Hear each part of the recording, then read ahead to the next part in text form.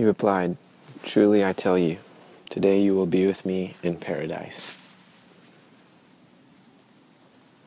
I grew up believing that Christianity was an evacuation plan, that the world was bad, humanity has sinned, and that God was very disappointed.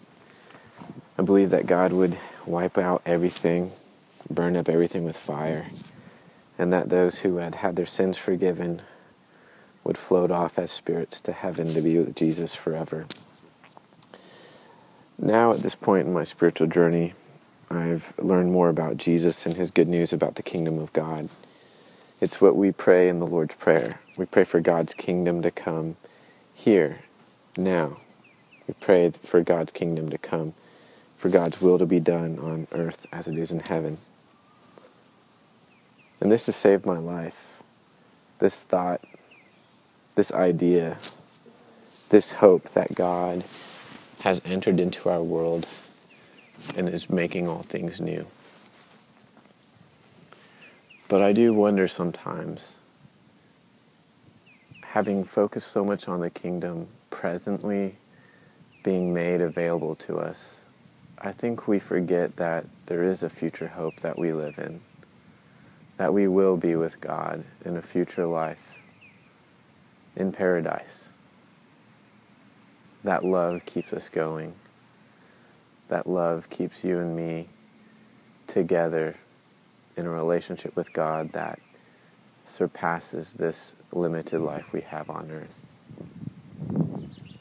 And that's what I think about when it comes to this thief on the cross, looking at Jesus, saying, "Remember me when you come in your kingdom."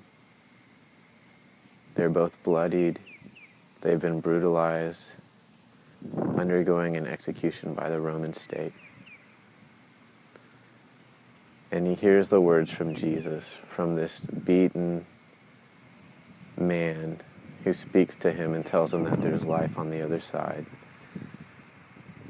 Not just life in the abstract, but life with Jesus, and that he'll be with Jesus in paradise.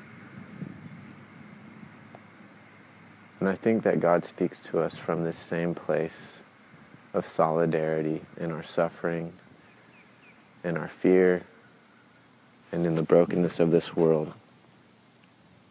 I hear Jesus speaking these words to us today, that we will be with him in paradise. The good news is that the kingdom of God is coming. It has come, and it will come in fullness.